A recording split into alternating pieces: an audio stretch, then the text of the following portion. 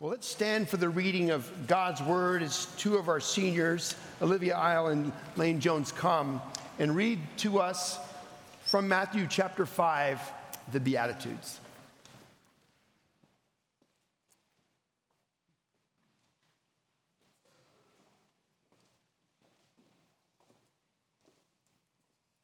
All right. Seeing the crowds, he went up on the mountain, and when he sat down, his disciples came to him.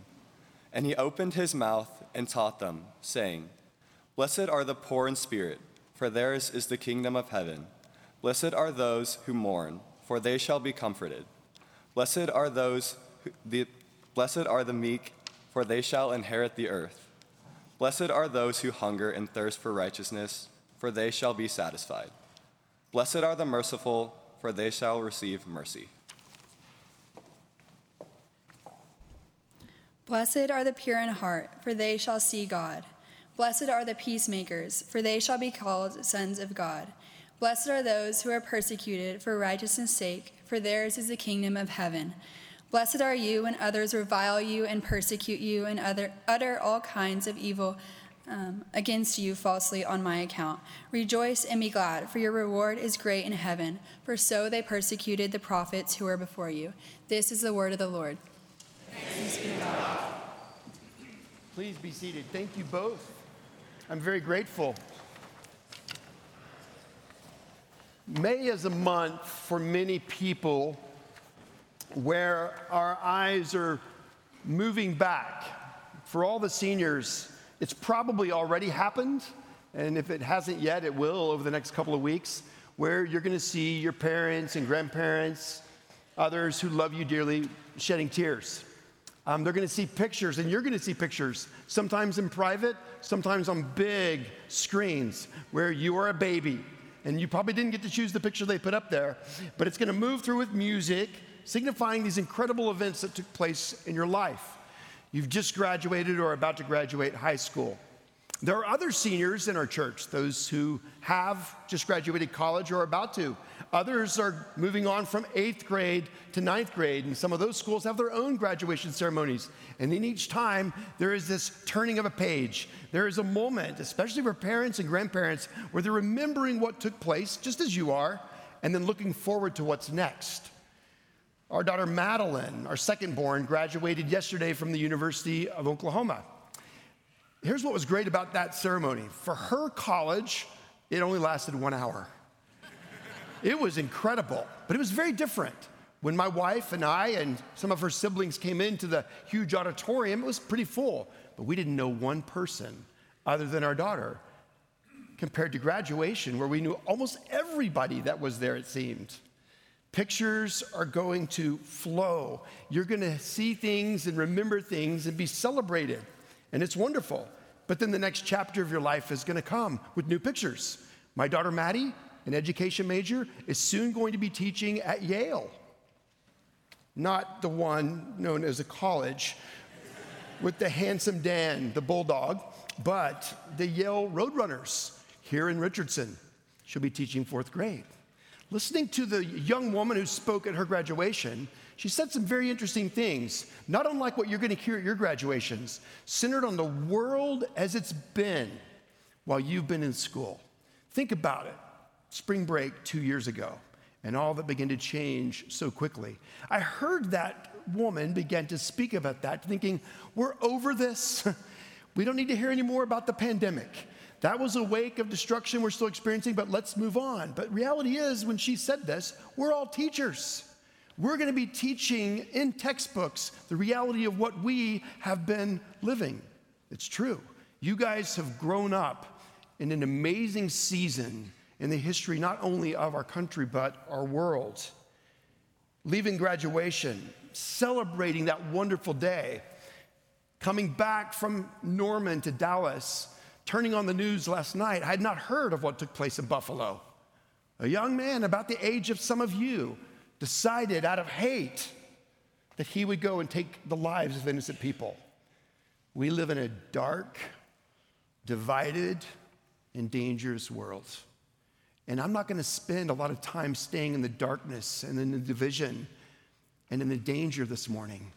because I want us to remember what we've been singing, that we will not deny the reality of that pain, that brokenness, that evil, but we must remember who we are in Christ in the midst of it. I love what Will said to you, that in Christ, you will be a problem for the enemy wherever you go. We want that for you. We want you to look at us and challenge us to see if we're being a problem for the enemy in the places of work that we go, in the church that we worship in. And we will be an enemy of the enemy, a problem for the enemy, a serious problem for the enemy, if we, abiding in Christ, live out the Beatitudes that are before us.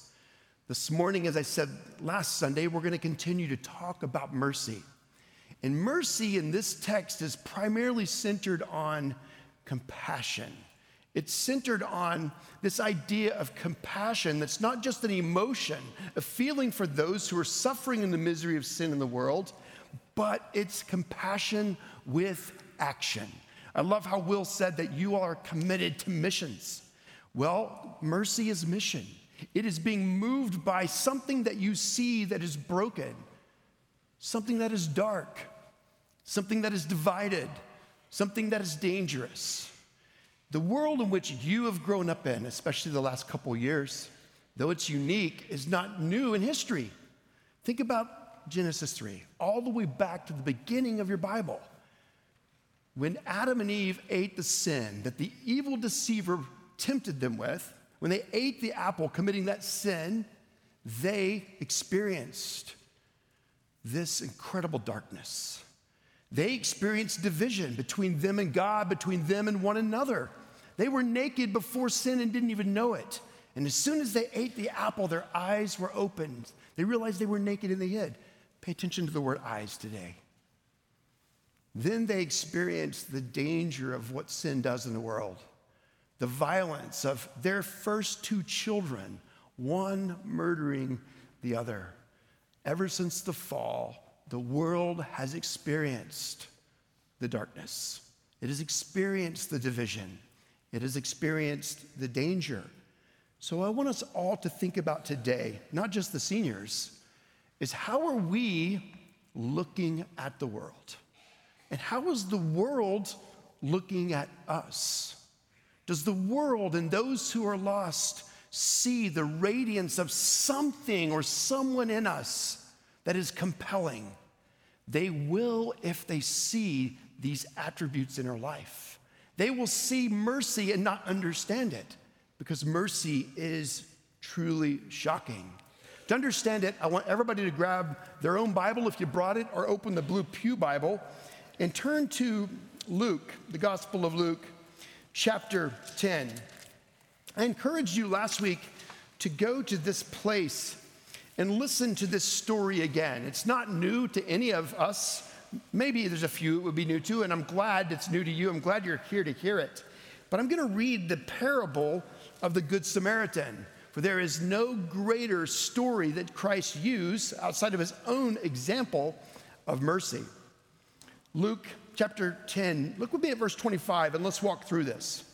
Behold, a lawyer stood up to put Jesus to the test. Teacher, what shall I do to inherit eternal life? Now listen to what he says. Jesus says, what is written in the law? How do you read it? And he answered, you shall love the Lord your God with all your heart, with all your soul, and with all your strength, and with all your mind, and your neighbor as yourself. And he said to them, you've answered correctly. Do this, and you will live. But the lawyer wanted more justification. He wanted to justify himself. That's what he was asking for. And who is my neighbor? In other words, he wanted to know, who do I have to love that way? Now listen to what Jesus says. He replied, a man was going down from Jerusalem to Jericho, and he fell among robbers who stripped him and beat him and departed, leaving him half dead. Now, as I've said before, we often read our Bible so fast. We can be in a Bible reading plan, and we're just simply trying to check the box for the day. Read slow down. Ask the Holy Spirit to illuminate your eyes and open your ears. Pay attention to what the story is being told. How would the people have heard this story? How could this story relate to today? So picture the man. He's been robbed, he's been beaten, he's been left half dead. Have you ever seen someone like that? Not just on TV, but really beaten. It's a disturbing picture. Christ is telling this disturbing picture before he tells what's even more disturbing. He says, now by chance, verse 31, a priest was going down that road, and when he saw him, he passed by on the other side. Likewise, a Levite, when he came to the place and saw him, passed by on the other side. But a Samaritan, as he journeyed, came to where he was, and when he saw him, he had compassion. So what do you notice about those three? All three individuals saw him. Every day we see people, maybe not lying half dead on the side of the road, but lying dead spiritually in the lunchroom, on our teams, in our classrooms, coworkers, neighbors. We see people every day who are lying half dead. We see people who are experiencing the misery of sin done to them, by them, sin outside of them and inside of them. The priest, who in this case would be the most religious, sees him, and you can tell by the way Luke, the physician, records this. From a distance, he recognizes that it's a person who could be dead. And if he touches someone who is dead, he will be defiled and unclean. So from a distance of seeing the man in need or potentially dead, he simply crosses the street and moves along the other side. He turned away from what he saw. He did not have compassion. He did not show mercy. He might have felt sad, we aren't told. He might have had sorrow, but feeling sad and having sorrow is not mercy. That doesn't shock the world. Seeing something that's wrong, seeing the brokenness, and acting in love with however you're able, that's mercy. The Levite, who's also religious, not as high of status as the priest, but the one who's responsible for the liturgy in the temple, he sees him. And based on the way the Greek unfolds, we see that he actually got closer to the individual. But what does he do? He steps away as well and goes down the side of the street. Whether he felt anything or not is not mercy. He didn't show mercy. Now comes the shock. Those listening to this story would have been expecting Jesus to say, but then a Jewish layperson, a person who's part of our community, but not of the religious establishment, a layperson was walking down the street. But that's not what they heard. Because as shocking as that might have been, and a slap at the establishment of religion that Jesus might have given, he does something more. He says, somebody that you despise, somebody who would have been despised by the man laying on the street, beaten half dead, that is who comes, who sees the same man. And instead of crossing the street and pretending he's not there, instead of only feeling something maybe, not even that perhaps, but doing nothing even if he felt something, he moves towards him. Pick it up with me at verse 34. But a Samaritan went to him and bound up his wounds, pouring on oil and wine on him. Then he set him on his own animal, and he brought him to an inn and took care of him. And the next day he took out 2 denarii and gave them to the innkeeper. That would provide 24 days of food. And he gave them to the innkeeper, saying, take care of him, and whatever more you spend, I will repay to you when I come back. Then Jesus asked the question from this story, which of these 3 do you think proved to be a neighbor to the man who fell among the robbers? And the lawyer says this, the one who showed him, what to say? Mercy. What? Mercy. The one who was fulfilling what Christ had said was the Samaritan who showed mercy. Mercy is shown. Compassion can be felt, but compassion without mercy is not mercy.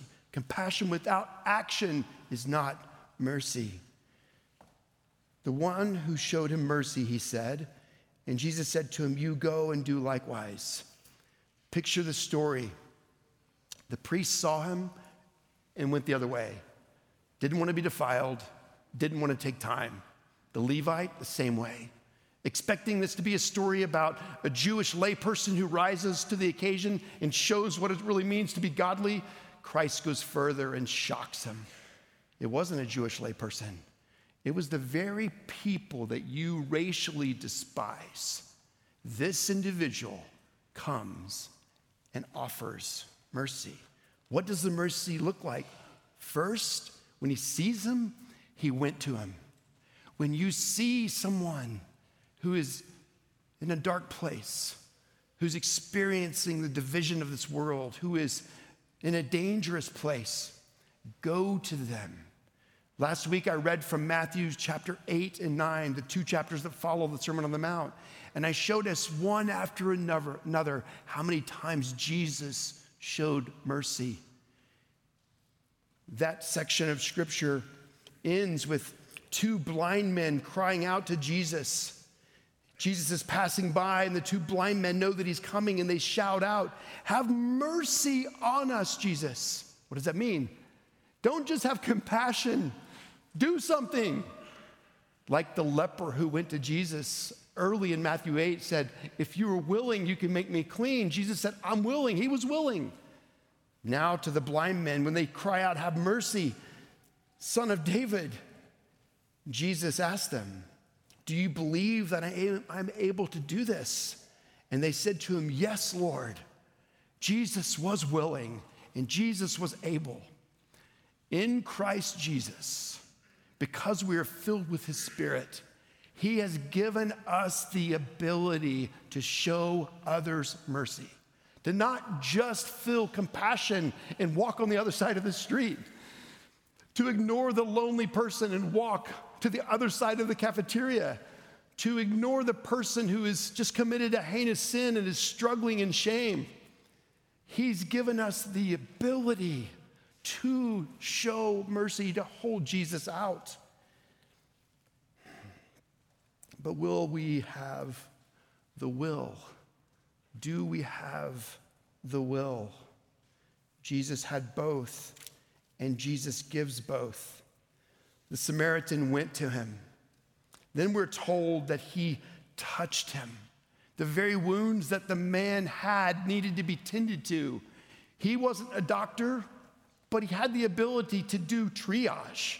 He had the ability to do what was needed in that moment and the will to do it to make sure this man might be able to survive. He took oil and wine, his very own things, and poured them on the wounds. And then he took the man and he carried him. How many lonely, broken people could be carried by us to the throne of Christ? He's given us the ability in him. He can give us the will as well. From there, he transports him to a place where he can receive greater need. And then he pays for the care. He gives what's necessary for now. And I'm guessing based on the credibility of the man, the innkeeper receives a promise that whatever it costs, I'll take care of it when I return, which tells us that he wasn't just going to show mercy for a moment. He was going to return. Mercy isn't drive-by, throwing turkeys over a wall to starving people. Mercy isn't just occasionally writing a check to be done with it. That's part of it. But it's being engaged with the people that God has put in your path, our path, that are experiencing the profound brokenness of sin in them and outside of them, done by them, done to them. It's an amazing story. Keep your eyes open. What do you see? And when you see a need, has God given you the ability to do something about it? Every time, not just sometimes. And are you going to? That is where the will comes in. And if our life is characterized by a consistency of not caring. That means there is an enormous disconnect in our understanding of the mercy that was done to us by God himself, who sent his son to die that we might live forever. One of the most amazing displays of mercy, the most amazing display of mercy, is Jesus Christ on the cross. But from that remarkable place of mercy, Jesus says one of the most amazing things. Father, forgive them, for they know not what they do. Mercy given by our Lord, shown by our Lord, is also given to us, enabling us to show the same kind of mercy to those like us who didn't deserve it. One of the most powerful occasions of mercy on display is when we as believers show it to others who have sinned against us, others who don't think like us, others who have wronged us. Mercy is seen so bright and so beautiful when believers are willing to say to someone who has wronged them, and even severe wrongings, and say, I forgive you. What I'm going to share for a moment is not cheap forgiveness. I know as children, at some point, if you've got a sibling, your parents said to you when you were in conflict, tell her you're sorry. I'm sorry. Tell him if you forgive him. I forgive you. Good, move on. Nothing of significance happened in that transaction, except the parents got a little bit of peace. And every parent has said it, and you will when you're parents. This is not what I'm talking about. Some of you have experienced profound wrongs domestically. Some of you have experienced some profound wrongs professionally. And forgiveness is really hard. And that's why forgiveness is so incredibly beautiful, especially in cases when it is so difficult. So please don't hear me saying that this is easy or shallow or a very quick, I forgive you, let's move on. But sometimes we think the only reason Jesus was able to say from the cross, Father, forgive them, for they don't know what they do, is because he was God. So let me close by taking us to Acts chapter 7, verse 54. Prior to what I'm about to read, Stephen, a follower of Christ, had been telling the history of redemption up to this point. Sometimes we think if we show mercy, we're compromising truth. We never need to compromise truth. But I'm afraid that many Christians say and spew and yell truth and never show mercy. That is not what God's calling us to either. Stephen wasn't compromising truth. Prior to what I'm about to read, he said to the Jewish leaders, you stiff-necked people, uncircumcised in heart and ears, you always resist the Holy Spirit. As your fathers did, so do you. He was telling the truth. And when they heard the truth that had been going on for some time as Stephen, filled with the Holy Spirit, is saying these things, it tells us in verse 54 what happened. Now, when they heard these things, they were enraged and they ground their teeth at him. Picture that. But he, Stephen, full of the Holy Spirit. If you're a Christian, the same Holy Spirit that filled Stephen in this moment in history is the same Holy Spirit that lives in you. The same Holy Spirit, not a different one, not a lesser one. But he, full of the Holy Spirit, gazed into heaven and he saw the glory of God. Can you imagine what he saw? And he saw Jesus standing at the right hand of God. And then he said these words, behold, I see the heavens opened and the Son of Man standing at the right hand of God. But they cried out with a loud voice and they stopped their ears and rushed together at him. Imagine the scene. This isn't Jesus now. This isn't a divine being. This is a man just like us. He's looking up and seeing something that's beyond description. While at the same time, those who are grinding their teeth are rushing at him. Verse 58, then they cast him out of the city and stoned him. And the witnesses laid down their garments at the feet of a young man named Saul. Who is this young man? He's the one who's going to write 13 books of the New Testament. But now, he's endorsing, celebrating what's about to happen to Stephen. And as they were stoning Stephen, he called out, Lord Jesus, receive my spirit. And falling to his knees, imagine as the stones are being thrown at him, moved on him. And falling to his knees, he cried out with a loud voice, Lord, do not hold this sin against them. And when he had said this, he fell asleep. Chapter 8, you probably would stop reading at this moment to check the box for the day, but I don't want to. Let me read the first verse. And Saul approved of his execution. They didn't have mercy on Stephen because they were blind. They were doing, in this moment of stoning him, what made sense to them because they were blind. Saul, who would go on to write 13 books of the Bible, was doing what made sense to him to protect his religion because he was blind. Not many pages past this, we know what happens. As Saul is on a road, this isn't a parable now, his eyes are blinded. He hears the voice of Christ. Saul, Saul, why are you persecuting me?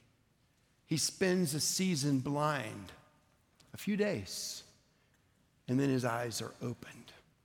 And when his eyes are opened to see the glory, a similar glory to what Stephen saw, his life is transformed. No one could have imagined that this man who was throwing Christians in prison, throwing stones at Christians, approving of the execution of Christian leaders, that he would one day profess with his lips that Jesus Christ is the one who saved me. He's the only one who can save you. He was shown mercy. And from the mercy he received, he spent the rest of his life seeking to show that mercy to others. Some of you know the story of Corrie ten Boom. And I'm going to close by reading something from her book, from her journal.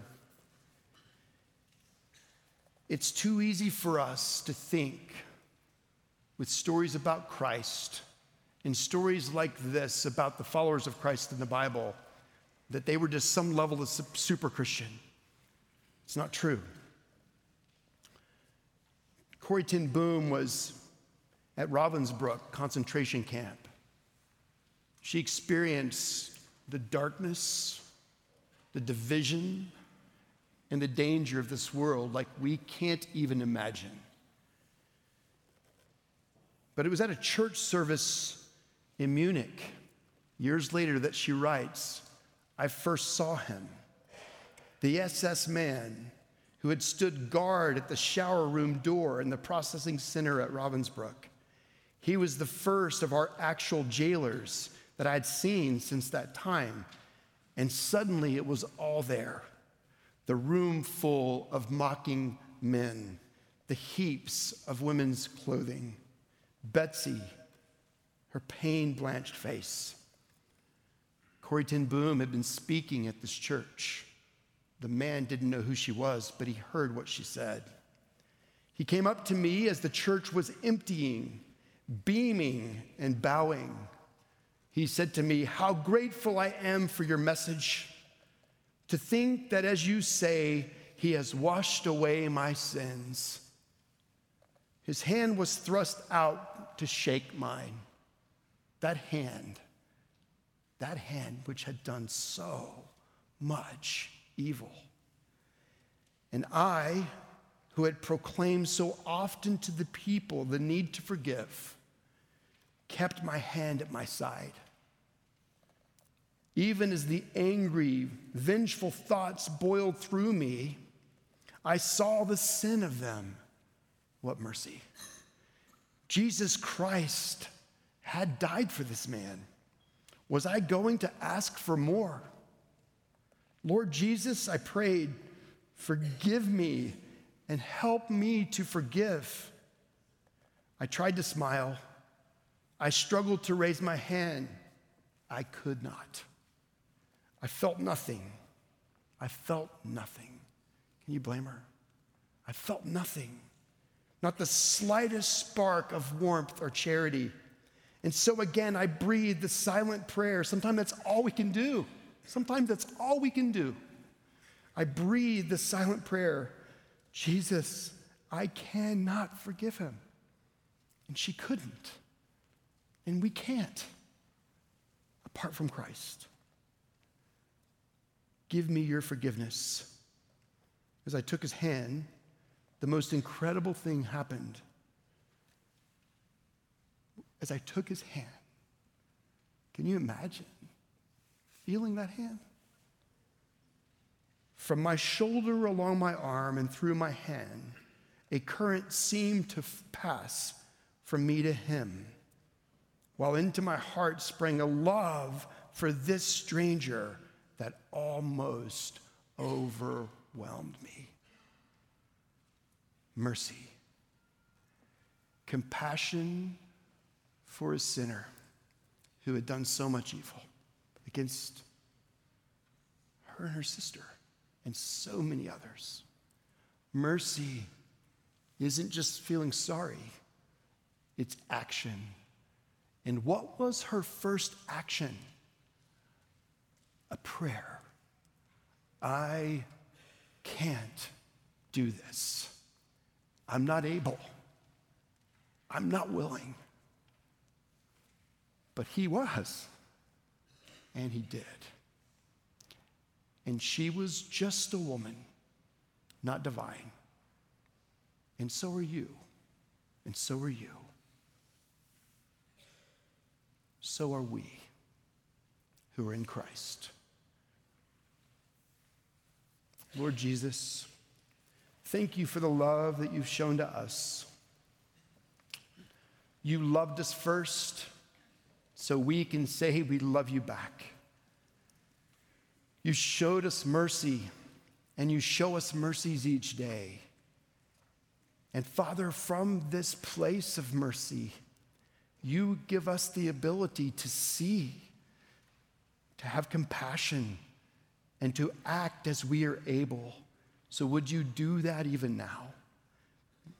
Bring to mind first the mercy that we have received, and overwhelm us even in this moment, that we might leave this place eager to overwhelm others with forgiveness, with compassion, with love. We pray in Jesus' name. Amen.